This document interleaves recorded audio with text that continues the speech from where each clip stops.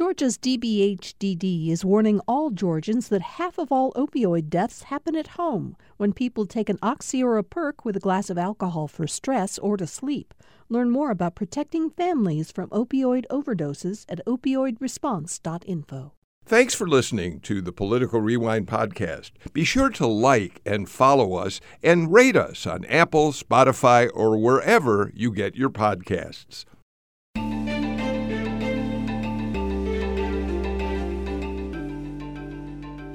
Welcome to Political Rewind. I'm Bill Nigut. Thank you all for joining us for our show today. I want to start by saying we're having some technical difficulties on this Monday morning as we come to you live. We're going to get them all worked out in a few minutes. I was sort of, as Chase McGee was working with Victoria Evans Cash, our engineer, to try to get everybody straightened out, I couldn't help but think of the Arnold Schwarzenegger film, Revenge of the Machines. And that's what we seem to be having today with our technology. So I do know that we have Patricia Murphy, AJC political reporter and columnist, with us today. You read Patricia's work in The Jolt at AJC.com every day. And her column, Political Insider, appears in the newspaper on Wednesdays and Sundays. Patricia, I'm glad you're here. Thank you. And I see because I'm looking at you on Zoom, you're in your car. What are you waiting to cover?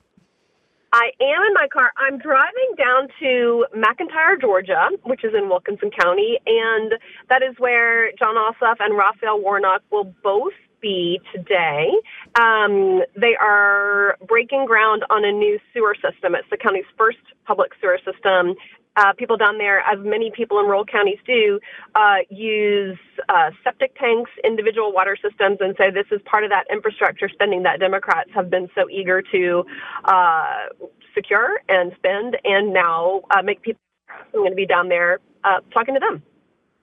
Well, thank you for taking the time to be with us as you head down to South Georgia. We're going to talk about John Ossoff in a little while, something that you reported on him in the Jolt this morning, but we'll hold that for a few minutes from now. Let me see who else we might have with us at this point.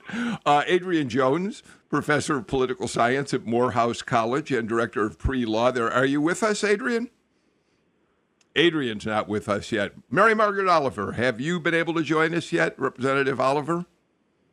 Or Edward Lindsay? All right, we're going to hold off because at this point, we're still waiting for everybody else. So, Patricia, let's you and I get started while they try to work out the technical problems. I want to start with a story that the New York Times reported, sometime on Friday.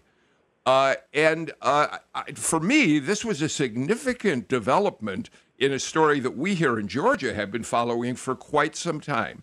And that story is the fact that early in 2021, while Donald Trump was continuing to dispute the results of the Georgia presidential election, Sidney Powell and a group of Trump allies arranged to go into the county election office, including the head of the election office, who was, by the way, a fake delegate, and breach the voting security systems and extract sensitive voter data from the system, presumably with the intention of finding some proof that Dominion's machines had rigged the election for Donald Trump. The Times reports now that it appears that Trump himself may very well have taken part in a discussion about breaking into the machines in Coffee County and doing the same thing up in Michigan, where they also thought they could find evidence of the machines working against Trump. That's a big breakthrough in this story, it seems to me, Patricia. Yeah, and there is additional reporting on that Coffee County breach that we can talk about as well. But for the New York Times now to be reporting that Donald Trump is directly connected to these conversations about what happened in Coffee County. That is a crucial piece of information and the type of thing where if there is concrete evidence of that prosecutors can use, that really speaks to the kind of broad conspiracy that somebody like Fani Willis, the Fulton County District Attorney, is looking to demonstrate. You were talking about a RICO situation, meaning racketeering, a crime involving multiple people that goes all the way up to the top, apparently. We'll have to see how much of this really holds up in terms of Donald Trump's direct involvement in it. But this is the first time we have seen his direct involvement, particularly in that Coffee County case, but also with pieces of this broader potential conspiracy. The second piece of reporting that came out on Friday as well is that the effort was not only to flip the results potentially for Donald Trump in the presidential race, which he lost, but also there are text messages that CNN has uncovered that the group of people, they're called the Cyber Ninjas, the security company, the quote security company, who was a part of this, hired by Sidney Powell, the Trump campaign attorney, and other Trump operatives who went to Coffee County. There was discussion in these text messages of also working to overturn the Senate race of John Ossoff, when John Ossoff defeated David Perdue in that Georgia January runoff. There were two runoffs, Ossoff and Perdue, and Warnock and Loeffler. Ossoff's race in particular is a part of this text chain. And so it has one Trump associate saying to the other, do we want to use this now? Literally, it's so specific, it's almost like the Keystone Cops. Do we want to use this information to overturn the Senate race, or should we wait for a bigger kind of revelation, wait for the larger case? So they are looking at potentially flipping that Ossoff race. Again, that would be illegal, of course, because John Ossoff won. But crucially, that would have kept Senate control for Republicans. And that's why those two races in Georgia were so important. And here's what the Times says specifically about Trump's potential involvement. A number of Trump aides and allies have recounted a lengthy and acrimonious meeting in the Oval Office on December 18th, 2020, which one member of the House January 6th committee would later call the craziest meeting of the Trump presidency. During the meeting, then President Trump presided as his advisors argued about whether they should seek to have federal agencies voting machines to analyze them for fraud. He was dissuaded from doing that. We've heard about this meeting before, but as Patricia points out, if instead of that, Trump and his allies directed his folks to break into voter records in Michigan and in Georgia, we'll see whether or not there can be any proof of a conspiracy involved in that. I'll tell you what we're going to do. I think that our team has resolved the problems that we're having, bringing in our other panelists. But the best way to do it, I think, is going to be, Chase, let's get a break out of the way right now, and we'll make the changes that we need to make on our end and come back and continue Political Rewind in just a moment.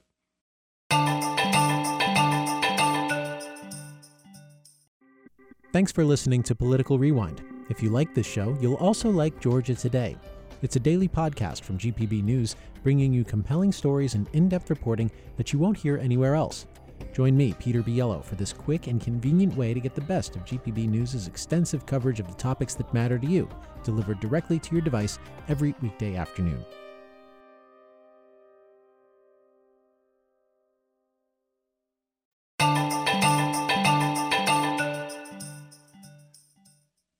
Welcome back to Political Rewind. Well, I think we, on our end, Victoria, Chase, Natalie, and I have all got our adrenaline going this morning as we've tried to resolve our technical problems, and I think we've done it. So welcome back to Political Rewind. You've already heard this morning from Patricia Murphy of the Atlanta Journal-Constitution.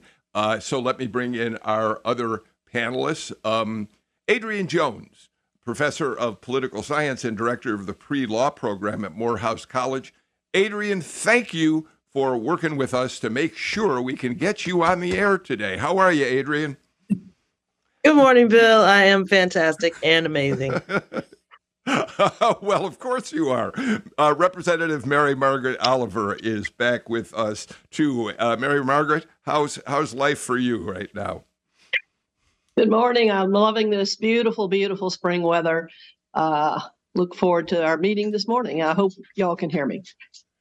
We hear you just fine. And Edward Lindsay, former state representative from Atlanta, and now the director of the Georgia Governmental Affairs branch of Denton's, is with us. Hi, Edward. How are y'all today? I'm trying to work my way up to outstanding, but I can't quite get there yet. While we were having difficulties, Patricia and I were able to start talking about the story that first the New York Times broke on Friday, which suggested it is possible that Donald Trump, as president, was involved in an effort to breach the voter data systems in Coffee County, Georgia, as well as precincts in Michigan, where they were hoping to find proof, evidence that the Dominion machines were somehow rigged in favor of Joe Biden. Mary Margaret, what I think is interesting about it, first of all, Trump won Coffee County by a big, big margin, but that's secondary to the bigger story, which is if, in fact, there is proof that Trump actually was part of the conversation about Coffee County, this is going to add to Fani Willis's tools in determining what to do about an indictment, yes? Yes. Conspiracy is a very fact-based, very complicated in most cases endeavor. And if there's additional evidence coming from Coffee County, that will be important to her. We know that Donald Trump just is on the phone all day with somebody in a very irresponsible conversations is what we've learned over many years. So the likelihood of him participating in the Coffee County or the Michigan activity could be very relevant to DA Willis. Edward, as I bring you in, let me also add what we told our listeners is that CNN over the weekend also broke a story saying it wasn't just, the Coffee County breach was not just about Trump and Biden. It may have been an effort to prove that John Ossoff's victory over David Perdue was fake too. Edward? Yeah, that's an interesting addition to the issue. What I really would love to make sure that our listeners know is that there is an ongoing investigation taking place at the instigation of the state election board. Our chair, I serve on the board, and our chair, Judge Bill Duffy, sent a specific request to the GBI to open an investigation last July, and so that is going on. These sort of investigations often take time, but it is something that the GBI is taking a hard look at. And also the state election board, once it concludes its investigation, the state election board will also be taking a look at it. Edward, let me ask you another question, because as I'm sure you know, last week, the AJC reported that it's been 8 months since the request for an investigation began. And as a member of the state board, which I always should be mentioning when I introduce you, are you concerned at all that this thing hasn't moved forward 8 months later? 8 months in an investigation is not necessarily too long, to be candid with you. Sometimes these sort of things, particularly when you're talking about cyber issues in which you have to bring in experts to do a forensic analysis, it does take time. And I know that that can be frustrating to a lot of our listeners on why they can't get something done quicker. But 8 months is not necessarily too long when it comes to an investigation of this kind of technical nature. Adrian, we also pointed out before you were able to join us that one of the people caught up in this was the director of the Coffee County election team, their office, who is also a fake elector for Donald Trump. So give us your thoughts on this, Adrian. I guess it's, for me, another example of how Trump and his folks have mastered this art of reverse blame and victim offenses. While at the same time they're doing exactly the things that they're complaining are being done to them. I feel like even if 8 months isn't too long, all of this is a long time for us to hang in the balance about whether these things that are clearly untrue are untrue. The damage is done to some degree simply by looking in Coffee County and in Michigan for switch votes. We see what's happening in the Dominion versus Fox decision. It all still makes it seem as if there are problems with elections in Georgia, for example, and there simply are not. Yeah, Patricia, I think that's the crucial takeaway beyond the indictments that may be coming, but from Fani Willis's office. Confidence in elections in this state and elsewhere has been eroded dramatically, I think it's safe to say. Oh, I think it's very safe to say that. Of course, particularly among Donald Trump supporters. Yes. We are going to talk, I know, about a story a little bit later about GOP elections around the state, people to chair precincts for the state Republican Party. A number of those people who won the district elections over the weekend ran on the promise to get to the bottom of the stolen elections. There is still this pervasive, insistent storyline among Donald Trump supporters, driven principally by Donald Trump himself, that the 2020 election was stolen. So now you have one of the state's two parties, the election apparatus, now being controlled by people specifically because they have promised to continue to push this, they believe the election was stolen narrative, the false narrative, which is a lie. But they also are continuing to push for changes to laws here in Georgia, changes to access to voting that are all driven by that lie that originated a long time ago, but is continuing to spin off more and more effects. It's a very, very real kind of damage that's been done to the state, and it's very difficult for anybody in Ed Lindsay's position or Representative Oliver's position to tell anybody who believes that the election was stolen to tell them that it was not stolen. Yeah, Edward, I was going to turn to you and ask you just that very question. First of all, I'll go. I didn't mean to interrupt. It has been an interesting, and I use the term game loosely, of whack the mole almost when it comes to complaints that we've seen over the last 2 years since the 2020 elections, where there's one conspiracy that comes up, the Dominion conspiracy comes up, that gets knocked down. Then we have another conspiracy comes up regarding the boxes that were put out there. That was put out there, and that's been knocked down. And it is somewhat of a frustrating thing in that we do have a large number of people that are convinced of of something, and doesn't seem like any facts are going to change their mind about it. And so, but it is going to be something that we're going to have to continue to do. I was encouraged by, despite this ongoing claims that we keep hearing, that the voters in Georgia nevertheless did turn out in record numbers in the 2022 election. And so that part was an encouraging part, that folks are still willing to participate. But it is something that has been very frustrating when it comes to trying to knock down these conspiracies. Mary Margaret? What I puzzle about is, what percentage of the Republican voters truly believe any of this?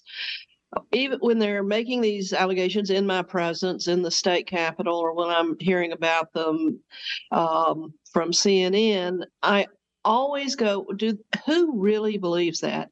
And who thinks that this is an appropriate way to publicize conspiracy for political purposes? So I'm confused by that, and I don't know where to go to have any hope that all of this is going to change in the near or distant future. Just seems pretty discouraging to me. And if I were in the leadership position, If I were in the Keep leadership talking. position, I would have, of the Republican Party, of course, I'd have no idea what to do. But they seem to be going with this artifice. Adrian? Yes. I just want to connect this to the, I'm echoing also. Yeah, I'm echoing. I just want to connect this to the CRT push. I mean, when these things happen, they become a part of the public record, which allows you to misrepresent history, essentially. If you are deciding that there is any kind of worth in these challenges to the 2020 election, an alternate view is that the election was in fact stolen.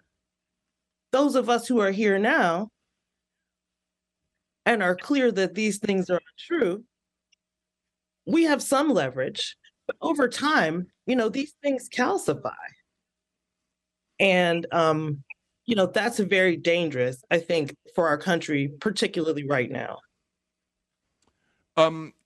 Well, I think, Patricia, that does lead us into a column that you published. It was in the newspaper over the weekend because it has to do with the settlement of the Fox News Dominion lawsuit.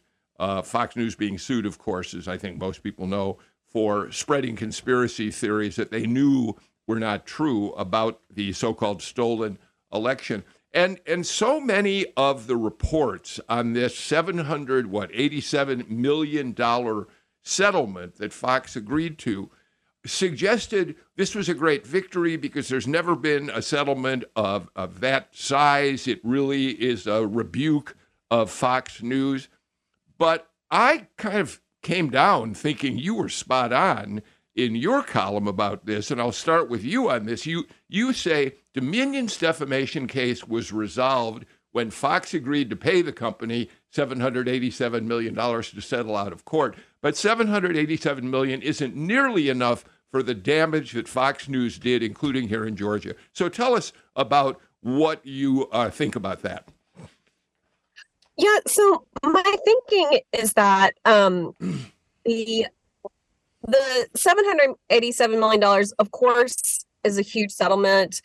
It's less than what Fox has in cash reserves, but my column was really based on my interactions with Sean Hannity and Tucker Carlson when I used to do quite a bit of Fox News appearances. And there was, I felt at the time, and this was a long time ago, 15 years ago. So even then, it seemed that Tucker Carlson and Sean Hannity were sort of playing parts. They did not seem to believe off air what they were saying on air. That was just my personal impression. But so when I was reading through the text messages of what Sean Hannity and Tucker Carlson really thought about Sidney Powell, when they continued to have Sidney Powell on as not just a guest, but as the one presenting Donald Trump's case, on air, they said, we've always respected Sidney Powell's work. Here is Sidney Powell to discuss these details that Donald Trump is alleging, and then agreeing with a lot of what she was saying. Behind the scenes, Hannity and Carlson were saying, this woman's crazy. What a wackadoo. She's insane. She can't be on our air. So they were not leveling with Fox viewers what they knew and what they believed about this woman who's being presented as credible. And they asked her for evidence. She didn't present it, but she continued to appear over and over. And the reason to me that was important is because of what all of us in Georgia were going through simultaneously. And those allegations on Fox News and that were amplified and intensified, also on Newsmax and OANN, but very few people watch those. I think we know that. All of that reporting on Fox News, and specifically the platform that Hannity and Carlson gave her when they knew she wasn't credible, was driving the intensity in Georgia to have Senate hearings, to have recounts, to all of these efforts to undermine the election were really made possible, in my opinion, by Fox. I want to keep going. I'm going to say something on air that's really for all of you who are on the show today. If you are still using both your phone and Zoom, don't use your phone anymore. It may be why you're hearing some echoing. Just hang up the phone line you were using, and I hope we'll correct that problem. Mary Margaret, here's one of the things that I thought about the settlement. I think many people out there who were disgusted with the way Fox continued to perpetuate these lies was Dominion was going to be the truth seeker. Dominion was going to hold them accountable, and through testimony, that very well might have happened. But Dominion's decision to accept an enormous settlement, I think, tells us something basically much more simple. They're a business. They didn't know how much money they could win in a jury trial, and so they accepted the outcome as a business, not as necessarily truth seekers. And I think that frustrated, Mary Margaret, a lot of people in the end. Fox didn't even have to apologize on air for their conspiracy theories. Before I answer your question, I want to raise again a question that I ask frequently. How does Sidney Powell still have a license to practice law? I don't understand that. But in your question, I think you're absolutely right. There's a frustration that we want truth. We want truth, and we want our media to tell us the truth and not manufacture evidence for the purpose of ratings and money. As a lawyer, I am disinclined to criticize settlements of other people that have come to an agreement behind the closed doors. They're talking about financial matters and stockholders and future positions that I can't evaluate from the outside. I will say this: I have a little bit of confidence that the other lawsuits against Dominion are going to result in further illustration of the totally false narrative that knowingly has been put forward in our country. And I believe it's going to continue to have an impact of hopefully waking people up, having their eyes opened, and wanting to demand a greater level of clarity from our national media sources. I want to give Adrian and Edward a chance to weigh in on this, but I'll tell you what, I want to get a break out of the way. We're a little late on that. So let's take our first break. We'll be back in a moment. At a time when information continues to come at us faster and faster, sometimes you need to hit pause and rewind. NPR's Throughline takes you back in time to the source of the news stories filling your feed. Find NPR's Throughline wherever you get your podcasts.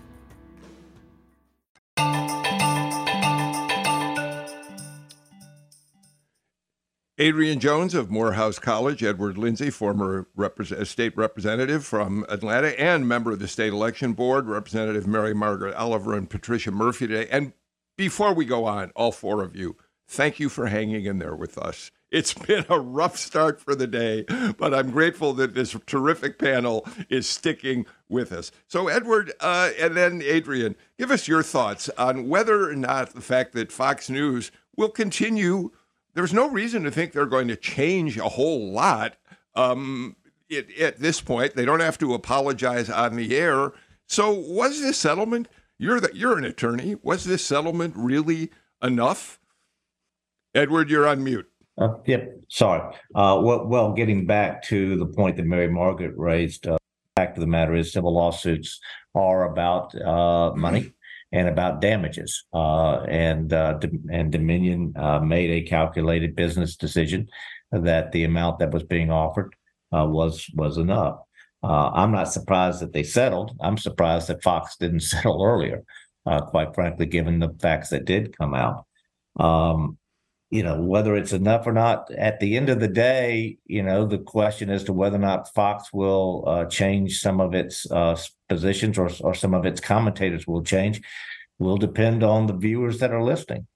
They will change when the market requires them to change, and that's when viewers start to demand something different. And the viewers and Fox are, I think the statistics show that they're not necessarily monolithic. They are largely conservative, but not entirely Trump supporters. And so that's the question. As shown from the evidence that did come out, these positions taken by Carlson and some of the others were driven by the market. Their fear that they would lose market share to other entities out there is what drove them to take the positions they did and to continue to put out the information that they did put out. So at the end of the day, it's going to be market forces. That's the only thing that's really going to change any media outlet. Adrian? I agree. The settlement negotiation allows them to proceed as usual, right? There's no obligation for them to change what they're doing. It is beneficial in their minds to their market and to their shareholders. They might have to pay out additional money, and I think they will continue to appease their listeners and watchers. All right. Thank you for your observations about that. If you haven't read Patricia's column on this, go to ajc.com. You'll find it there. I think it's really worth your while. Patricia, the rift between Governor Kemp and the state Republican Party is obviously continuing to widen. And I think the latest example of that, of course, is that Kemp has now announced he won't even attend the state Republican Party convention in June, which, for our listeners who may not get that, it's a big deal for the governor of the state in your party to not appear at the convention, although we should recall that a couple of years back, Kemp went to the convention and got booed. Notwithstanding that, he's not going. And we see the rift widening because, in some ways, because of elections that were held in a number of GOP districts this past weekend where far-right Republicans won election. Let's talk about that for a few minutes, Patricia. Yeah, so Kemp has been signaling for quite some time that he really is through with the GOP state party apparatus, not Republican voters or, what he considers Republican principles, but this particular state party as it is right now. That had a lot to do with the fact that the state party chairman, David Schaefer, made it very clear that he was not just supporting Donald Trump, but also David Perdue in his challenge to Governor Kemp, his primary challenge, which was just extremely unusual for a sitting governor to face this with his party. And there's been a rightward shift of the activists and the GOP. It's not even to the right, but it's to Trump. So it's a very specifically Trump personality party, even more so than something. I talked to Republicans this morning. She's like, it's not far right, it's far Trump. It's just become this sort of cult of personality in many pieces of that party. So Kemp is not going to go to the party convention, which is a really big deal for the sitting governor. Also, the state party had their elections, their district elections over the weekend. And we talked about this, that a number of them who were elected are those Trump loyalists. Somebody like Candace Taylor, who ran for governor. Her slogan was Jesus, Guns, and Babies. Which I'm sure a lot of Republicans support, Jesus, guns, and babies. But she also is extremely pro-Trump, very much digging into the election conspiracies. So it's that ideological split. And I would say quickly, the second piece of this that's may even be more important is that the state party apparatus, especially on the Republican side, is just extremely dated. It's sort of like cable TV and phones attached to the wall. It is this invention of, decades and decades and decades ago that because of Supreme Court rulings and new election laws, Governor Kemp can raise much more money than the state party. He doesn't need the state party. And at this point, he also doesn't need the headache of showing up to that convention when it's Trump loyalists who are just waiting for him, just waiting to scream at him. So he's made that choice, and I've talked to a lot of Republicans who just don't blame him. Well, at the same time, you've got a Candace Taylor who talked about Democrats as Luciferian in the way they deal with life and the like. But at the same time, Edward, Brian Kemp won an election by, 8 points, clearly Republicans who may be part of that far right fringe probably cast votes for him, I would imagine. Well, let's back up. When it comes to who represents the party, you best determine that in a primary. And that primary was determined in an election between Perdue and Governor Kemp, in which I may have my numbers slightly wrong, but around 50 points difference in that election. So it is quite clear that Governor Kemp has the support of the Republican Party, as evidenced in primaries, which also gets to a point that I like to try to remind folks of what party leadership is supposed to do. Party leadership is not supposed to try to dictate who should and should not be elected. Party leadership is supposed to accept the will of the voters and then to activate the base and help raise the money to elect those people in the general election. That was the philosophy that successful Republican Party chairs have had in the past, such as Sue Everhart, and John Watson more recently. And when party leadership starts to try to dictate who should and should not be on the November primary, that's when the party starts to lose control, whether it be the Republican or the Democratic Party. And that's what we're seeing. It seems to me that as Patricia and Greg were saying on Politically Georgia the other day, Kemp is solidly the standard bearer in the state of Georgia. So I find it interesting that the state party is really pro-Trump and is pushing against Kemp. I guess I'm skeptical that that's going to work out in the end. I was checking out their website and they have a quote by Edmund Burke that says, "All that is necessary for evil to succeed is for good people to do nothing," which left me thinking that they think good people will do nothing. It seems to me that since Kemp has some real independence from them, I'm hoping that does not mean that the state is going to be taken over by Trumpers. And in the next election, we're going to have some neutralization of some of that. Mary Margaret, you're on the other side. Clearly, the state is taken over by Trumpers if you believe any of the polling data, and Marjorie Taylor Greene. Marjorie Taylor Greene is even eclipsing Trump for a Georgia face to be totally irresponsible, totally mean-spirited, and totally unglued, unimpacted by facts. So her emergence in Georgia as a Georgia face and a national emergence is pretty scary. We on our side of the Capitol have to give Governor Kemp continuing credit for making wise political steps.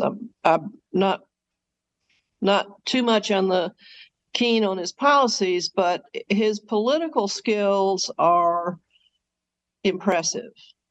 And moving away from David Schaefer, never mentioning the name Trump, and I have no idea how he's moving away or trying to disassociate with Marjorie Taylor Greene, is proving to be pretty smart at this day.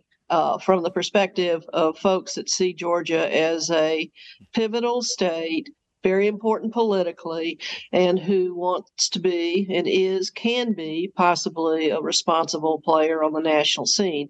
Marjorie Taylor Greene, David Schaefer, Sidney Powell, Coffee County, all takes away from Georgia being the responsible national leader that Kemp wants to demonstrate through his success politically. So I have to give him credit for taking these steps. I just can't really predict in any way, though. I cannot predict and have not been able to predict for 5 years when are the Republican voters, the more base, not the 3% or 5% that believe the Jews sent things into the forest in Colorado. I mean, people who don't believe that are the business community of Georgia who are going to vote Republican. When are they going to stand up and say enough is enough? And I don't have a prediction about that.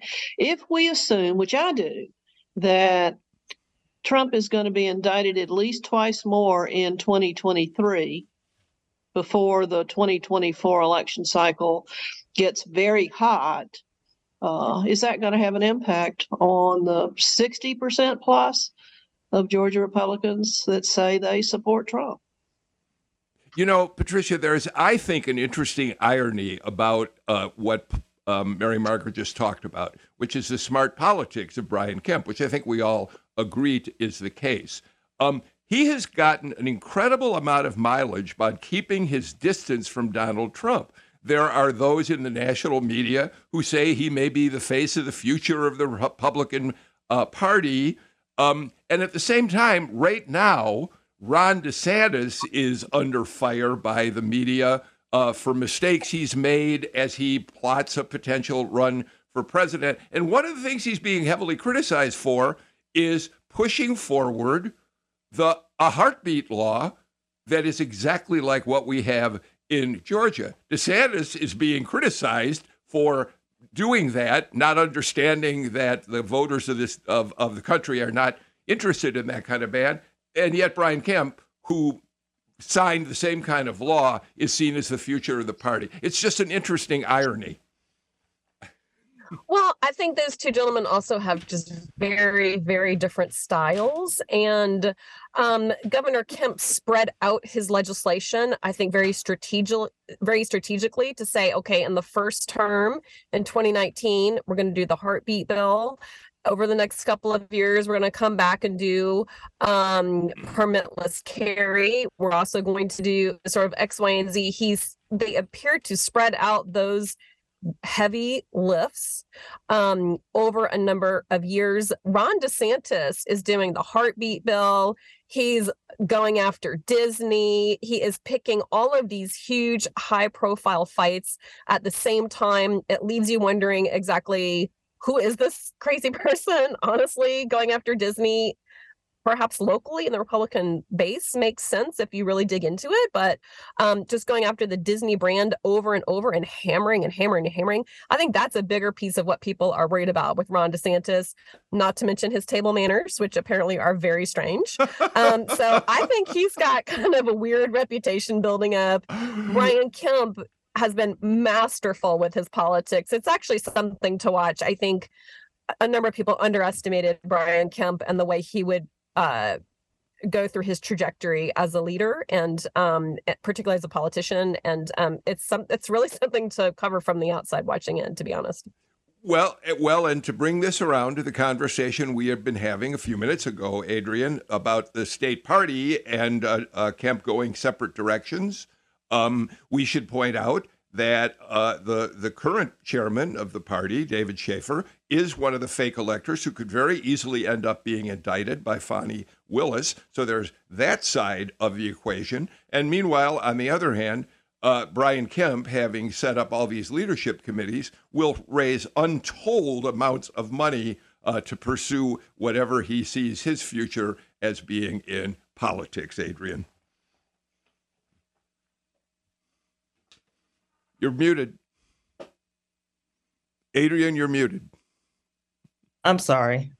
I agree that, Kemp has a lot more savvy than it seems like Ron DeSantis does. Most of the state of Georgia does not want that heartbeat bill. I don't know this. I mean, Florida. I don't know about Georgia. I feel like people are more aligned with the governor's position and with the speed and tact with which he signs those bills. If we're looking at the last election, Trump didn't do well. So I think it's still, the jury is out about, how strong the Trump candidate is in 2024, whether he's indicted or not. I'm not sure which way that takes his political support. But I don't think it's a guarantee that Trump will win in the state, even though we have a significant number of Trump supporters. He did not do well in the midterms. Edward? Well, when it comes to how Governor Kemp is being perceived versus Ron DeSantis in the press and in general commentary. A lot of it comes down to style. This group, we oftentimes talk about substance, but style is extremely important. And by style, I'm talking about there's two ways for a person to advance in politics. One is through addition and multiplication, and the other one is through subtraction and division. Subtraction and division are often very popular among the hardcore ideologues on both ends of the political spectrum. But for those that really want to try to build a broader base, it is the politics of multiplication and addition. And yes, Governor Kemp has some very strong conservative views, but he does through the politics of multiplication and addition, and also moving beyond that to issues that would reach into the more middle of the political spectrum.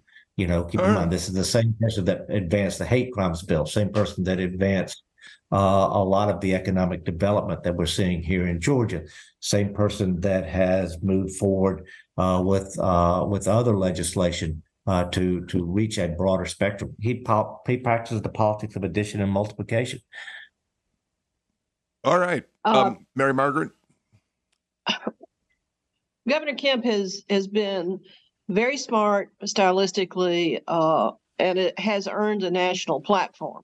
But his focus only on jobs and economy and jobs and conservative values is not supported, if you believe the polling data, by folks across Georgia. Those of us in the Capitol that are really worried about healthcare issues continue to marvel at the fact that we dropping into a smaller number of states that will not participate in Medicaid in an effective way to cover the several hundred thousands of Georgians that aren't covered. Those are real economic issues too. And the fact that his policies are on these fringe things when he comes to the Capitol about transgender children or about it's just odd to me that his policies are so out of link, and yet he's politically maneuvered himself to be a credible national voice. Will that continue to work for him is something I can't answer. Well, I think, Mary Margaret, you come back to the point I started with, which is I think that Brian Kemp, all of this about his political skills is taken as being correct.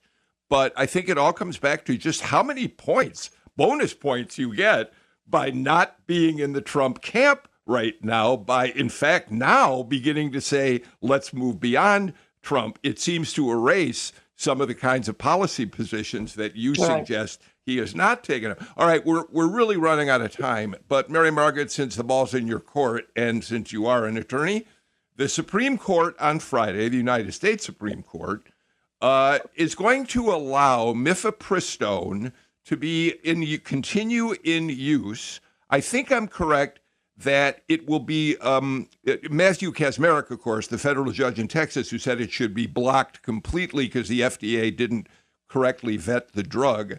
That's been put on hold. I think the appeals court, which tried to limit mail order of the drug and the time that a woman can take it, I think from 12 weeks to 10 or whatever, that's on hold as well.